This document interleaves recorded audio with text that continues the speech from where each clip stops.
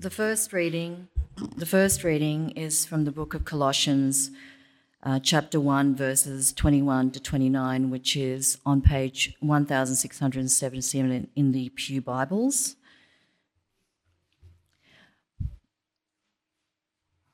Once you were alienated from God and were enemies in your mind because of your evil behaviour. But now he has reconciled you by Christ's physical body through death to present your holy insight without blemish and free from accusation. If you continue in your faith, established and firm, and do not move from the hope held out in the gospel. This is the gospel that you heard and that has been proclaimed to every creature under heaven, and of which I, Paul, have become a servant. Now I rejoice in what I am suffering for you, and I fill up in my flesh what is still lacking in regard to Christ's afflictions, for the sake of his body, which is the church.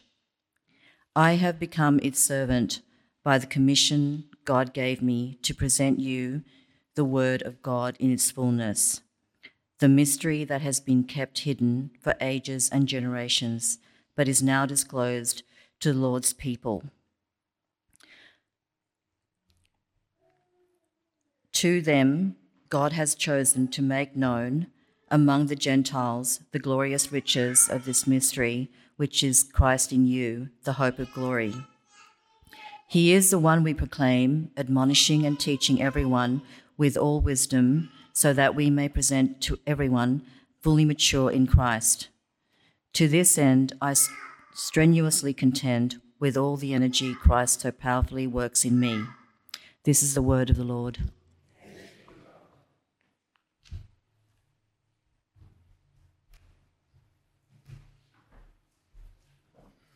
Thanks, Marianne. So we're up to our final fruit of our Growing in Christ series, the final fruit of our Growing in Christ tree as it gets filled out. And the final fruit is gospel-heartedness. For some time now as a church, we have, at the beginning of every year, written down 2 or 3 names that we're committing to pray for, 2 or 3 names who we'd love to know Christ as we do. Now, as I expect, as I guess you'd expect, I've had 3 names each year, and I've prayed most weeks. And I've got to tell you that not a single one has come to know Jesus. Now, I know that's not a particularly motivating way to start a sermon. I know some who have prayed for someone and they've come to know Jesus, which is fantastic. But my suspicion is that I'm not the only one in this situation, where I've prayed and I've not seen the results that I was praying for. It's a situation in which we can actually just grow in a sense of gospel gloom. You know, it's easy to become negative about the prospect of seeing someone you love becoming compelled by the love of Christ in the way that you are. And sometimes this experience chips away at our gospel-heartedness.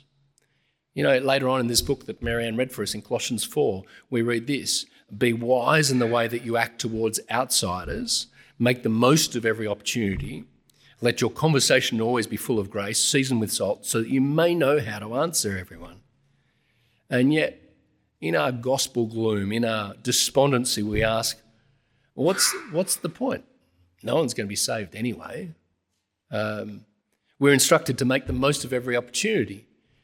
And you think the only opportunity I have is when people are criticising the church. Surely I don't have a gospel answer because I don't need a gospel answer because no one ever asks. Do you get that? Sometimes you get in that gospel gloom and we can end up thinking, oh, look, I'll just leave making Christ known to someone else who seems that they're always having those conversations, someone else who seems to be having the results that I'm not seeing. And we think, well, perhaps it's me. Perhaps there's something I'm doing wrong. I'll just leave it to someone else. You been there? I think as I actually say those thoughts out loud and ask whether that's where God wants us to be, we can say, well, of course not. That's not where we're meant to end up. But that is kind of where we end up sometimes, isn't it? that growing sense of gospel gloom, rather than the gospel heartedness that we know is right. On reflection, we recognise we actually need to be gospel hearted, but how? How do you grow in gospel heartedness? Well, Colossians is a great place to start, a great place to turn to when you're looking to grow in that gospel heartedness. So 3 ways today, 3 ways to grow in gospel heartedness. The first one, I will become more gospel hearted when I actually believe the gospel. That's where we start. Following this magisterial prayer that he prays, the apostle describes the effect of the gospel like this. Have a look in 1:13, Colossians 1, verse 13. Got it there? I'm asking you because I haven't. Colossians 1:13. This is the effect of the gospel. For he has rescued us from the dominion of darkness and brought us into the kingdom of the Son he loves, in whom we have redemption, the forgiveness of sins. As a result of the gospel of Jesus, which you've believed, your location has changed. You're no longer a resident of the dominion of darkness. You actually are now in the kingdom of Jesus, who's freed you from the weight of your sin. He's forgiven you. And why this matters is because who he is. Have a look later in 1:16. For in him all things were created, things in heaven and on earth, visible and invisible, whether thrones or powers or rulers or authorities, all things have been created through him and for him. That is, the Lord Jesus is of unparalleled authority. Every person will stand before this mightiest of mighty kings in judgment, whether they are living in the dominion of darkness or whether they're in his kingdom. Which situation do you want to be in? You know which situation you are in. I will become more gospel-hearted when I actually believe this. It's beautifully summarised here, 1:21. Once you were alienated from God and were enemies in your own minds because of your evil behaviour, but now he has reconciled you by Christ's physical body through death to present you holy in his sight, without blemish and free from accusation, if you continue in your faith, established and firm, and do not move from the hope held out in the gospel. In these verses about continuing in faith, you see a clear picture of before faith and after faith. Verse 21, you were alienated. Before trusting in Jesus, before faith, you were estranged from God. You were an illegal alien. That describes your relationship with God before faith in Jesus. The second descriptor is there, enemies in your minds. That is, before Jesus, you were consciously antagonistic of the true God. Well, that leads to the third. You were doing evil deeds because our thinking, our perspective shapes the way that we act. Now, I know in this talk I'm primarily addressing those who have given their lives to Jesus, those who are living for him. And yet I know that some of us aren't in that situation. Now, I'm really glad you're here. I just want to say to you in particular, God is not some kindly grandparent that will forgive all sins all the time. Bear in mind this reminder, without Jesus, God actually regards you as alienated and estranged from him. He wants a relationship with you through Jesus. However, without it, you remain estranged, you remain alienated. All of us were there at one point or another, and we continue to struggle with our minds and our behaviour. But friends, here is the difference for those who are in the kingdom of light. Have a look at verse 22. But now he has reconciled you by Christ's physical body through death to present you holy in his sight, without blemish and free from accusation. That's the movement from an estranged, hostile mind, evil behaviour, to holiness, clean, purified, equipped for closeness to God. That's the difference that faith in Jesus makes to your status. You say, well, as a Christian, yeah, but I still have evil thoughts. I still act like I did before I was a Christian. And yes, that needs to change. But independent of that, Jesus, through his sacrifice, made you holy, clean, sanctified. Getting back to where we started, how do you grow in the fruit of gospel-heartedness? It starts with believing it, believing the gospel. And of course, as we've seen over the last 2 weeks, that's the case with any fruits of growing in Christ, isn't it? What do we do with the fruit? If we want to see the fruits of growing in Christ, well, we start with the roots, don't we? In each of the fruits, we've gone back to the roots. You've got to work on faith. That's where it starts. Go back to faith. Who am I trusting? Why am I trusting? That gets nourished by the word of God and the word of, and the work of the Spirit, and it happens in the nursery of the church. That's where we grow. It's roots before fruits again with gospel-heartedness. If you want to see fruits of gospel-heartedness, tend to the roots. Tend to the gospel. Remember the gospel. Remember the great thing that God has done for you in Jesus. How do I become more gospel-hearted? Well, by actually believing in the gospel. Secondly, how do I become more gospel-hearted? Secondly, become more gospel-hearted by remembering the scope of the gospel. We take confidence from verse 23 that we're reconciled to God, holy in His sight if we continue in faith, established and firm, and not moving from the hope held out in the gospel. Now, the eagle-eyed among you would have noticed the tricky part in verse 23. This is the gospel that you heard and has been proclaimed to every creature under heaven, of which I, Paul, have become a servant. It's tricky, that verse, isn't it? Because in one sense, it cannot possibly be true. The gospel being known to every creature. Well, we know that can't be true. The Colossians knew that. Paul knew that. So what does Paul mean then? Friends, this verse helps us to understand just the sheer scale and scope of the gospel message. I think the ESV picks it up better when it says, which has been proclaimed in all creation. That's the kind of idea here, with the emphasis being this is a global thing. This is an all of creation thing. This message is for every person on the globe, every person in creation. This message excludes no one. This message is for atheists, it's for Muslims, it's for members of the media. This is for everyone, right?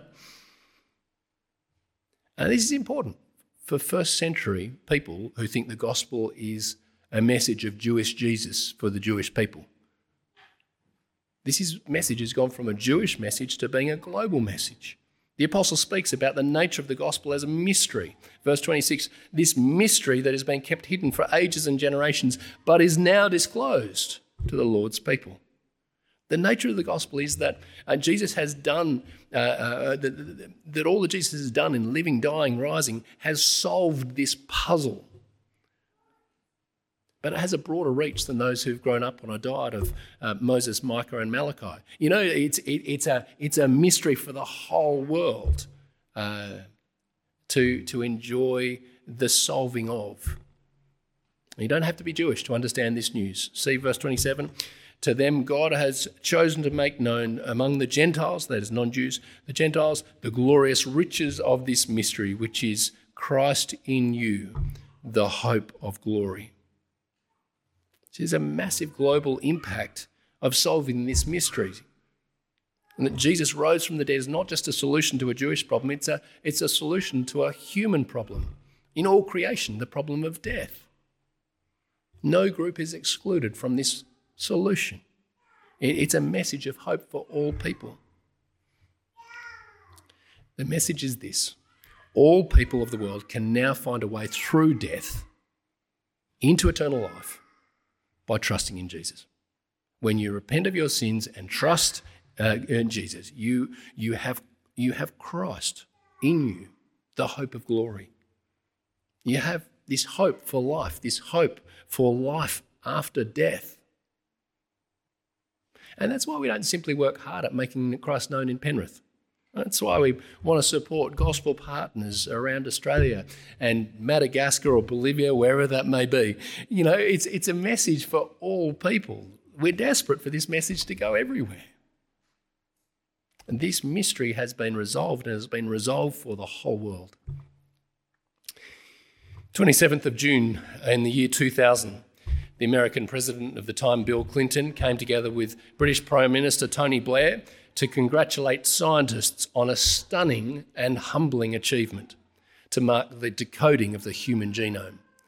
Mr. Blair said, "This is the first great technological triumph of the 21st century." Another said, "It's rather like reaching the top of a mountain pass and seeing in front of you a fertile plain rich with new ideas, new methods, new techniques, and new concepts for understanding the complexity of human biology in health and disease." Now, the results of this project remain to be seen, but the announcement was the resolution of a mystery that has global implications. The work of God was a mystery until the gospel of Jesus Christ. But at his resurrection, Jesus showed himself to have a way through death to life, which is a solution for a problem that every person faces. That is the scope of the gospel we proclaim. It's for all people. As you think of your family, your friends, your casual contacts, the names you write down on your Making Christ Known cards, I just want you to pick one. I just want you to pick one of them and have them in your mind now. Is that easy? Got it? Now, let me just ask you about that person. How many Bible-believing followers of Jesus does that person know? Stacks? Handful? Only you. The gospel is for all people, including that person you're thinking of. Humanly speaking, how do you think God would reach that person that you have in your mind? I mean, God can do whatever he chooses, right? But if he was to use the people around that person that you're thinking of, who would he use? Oh, I can't reach them. I don't know them. At least I don't think I know them.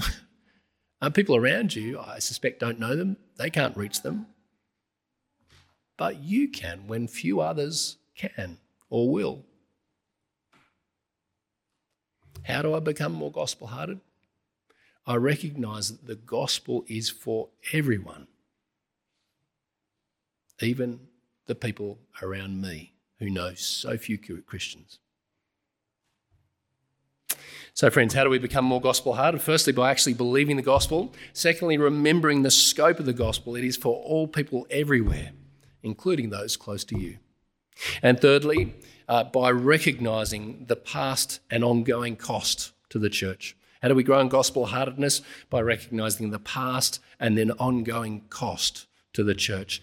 The early church bore the brunt of suffering as they proclaimed the gospel. You see the blood, sweat and tears of the apostles here. Have a look at 1 verse 24. Now I rejoice in what I am suffering for you, and I fill up in my flesh what is still lacking in regard to Christ's afflictions for the sake of his body, which is the church. So we see the apostles suffering very clearly here and in other places. What we see here is that in some part, Paul ties his suffering to the suffering of Jesus. Now, the tricky part is that it sounds like the apostle could be suggesting something like there was something lacking in the suffering of Jesus. You know, when he says, I'm filling up in my flesh what is still lacking in regard to Christ's afflictions. Well, what's wrong with Christ's afflictions, you think? I think that thought rubs us up the wrong way because we've read the accounts of Jesus being handed over to the authorities by one of his closest friends. Jesus' own people begging for his execution. Christ's humiliation at the hands of the soldiers, the crowds mocking him, the nails going in the cross, the pain of fighting for that last breath and that cry on the cross. We've seen all that and you think there's not much lacking from that affliction, really, is there? And we stand back and we say, no, Paul, there's actually nothing missing from all that Christ did. There's nothing absent. There's nothing lacking in the suffering of Christ. But hear what Paul is saying here.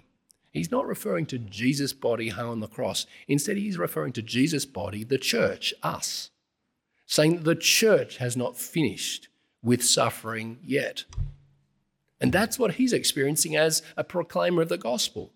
The last line of verse 24, for the sake of his body, which is the church, for which he wants to see maturity. Verse 29, we see he strenuously contends with all his energy, so Christ so powerfully works in me.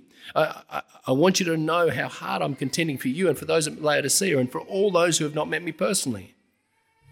Christ's body is not done with suffering. That is, his body, the church, has still got suffering to go. And that's been proven over and over again. You can imagine how things ended for St. Stephen the Martyr. The name gives it away, doesn't it? I don't think he was probably called the martyr before he died, right? But of course, he was the first martyr of many, following in the way of the Lord. Church history tells us that the story of the apostles, the writer of this letter, Paul, the apostle Peter, they were martyred in Rome in 66 AD. Christ's body was still not done with its suffering. And of course, the story goes on throughout history. I love the phrase, "Don't shoot the messenger." I'm sure you've been in a situation at work where you've had to deliver some news that wasn't all that welcome, or as in your family you've had to announce a marriage, a pregnancy, or a change that other people aren't thrilled about.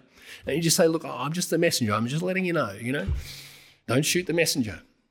One Armenian king, King Tigranes, was told by a messenger of a coming attacking army. And he was so angry, this king, that he separated the messenger from his head.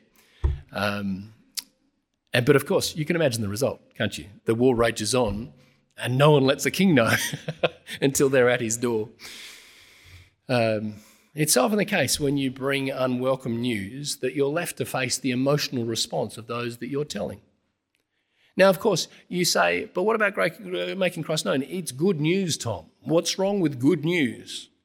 But as we've already seen just in Colossians, as you tell someone the good news of Jesus, you're also telling them that they are alienated, estranged from God, who is returning to judge the world, and that is a situation that's got to be fixed. That's not particularly welcome news. You're inviting them out of the dominion of darkness into the kingdom of the Son. That can often be a pretty sobering message.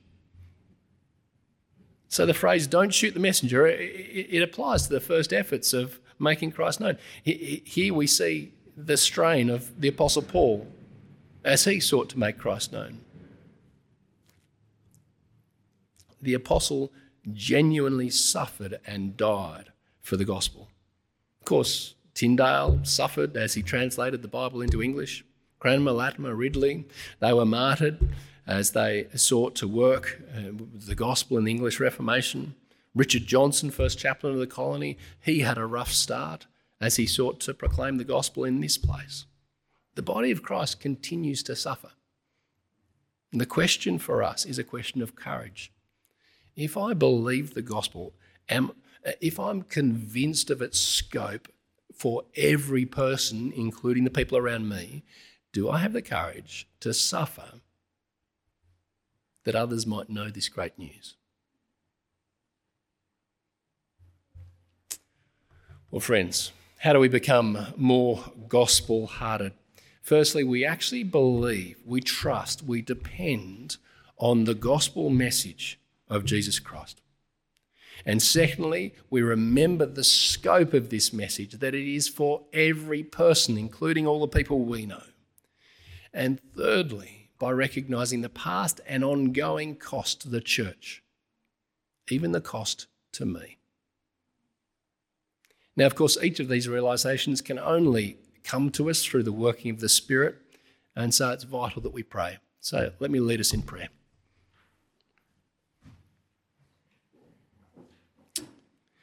Dear Father in heaven, we continually ask you to fill us with the knowledge of your will through all the wisdom and understanding that your Spirit gives, so that we may live a life worthy of our Lord Jesus, pleasing him in every way, bearing fruit in every good work, and growing in our knowledge of you, being strengthened with all power according to your glorious might, so that we may have great endurance and patience, joyfully giving thanks to you, who's qualified us for our share in the inheritance of your holy people in the kingdom of light.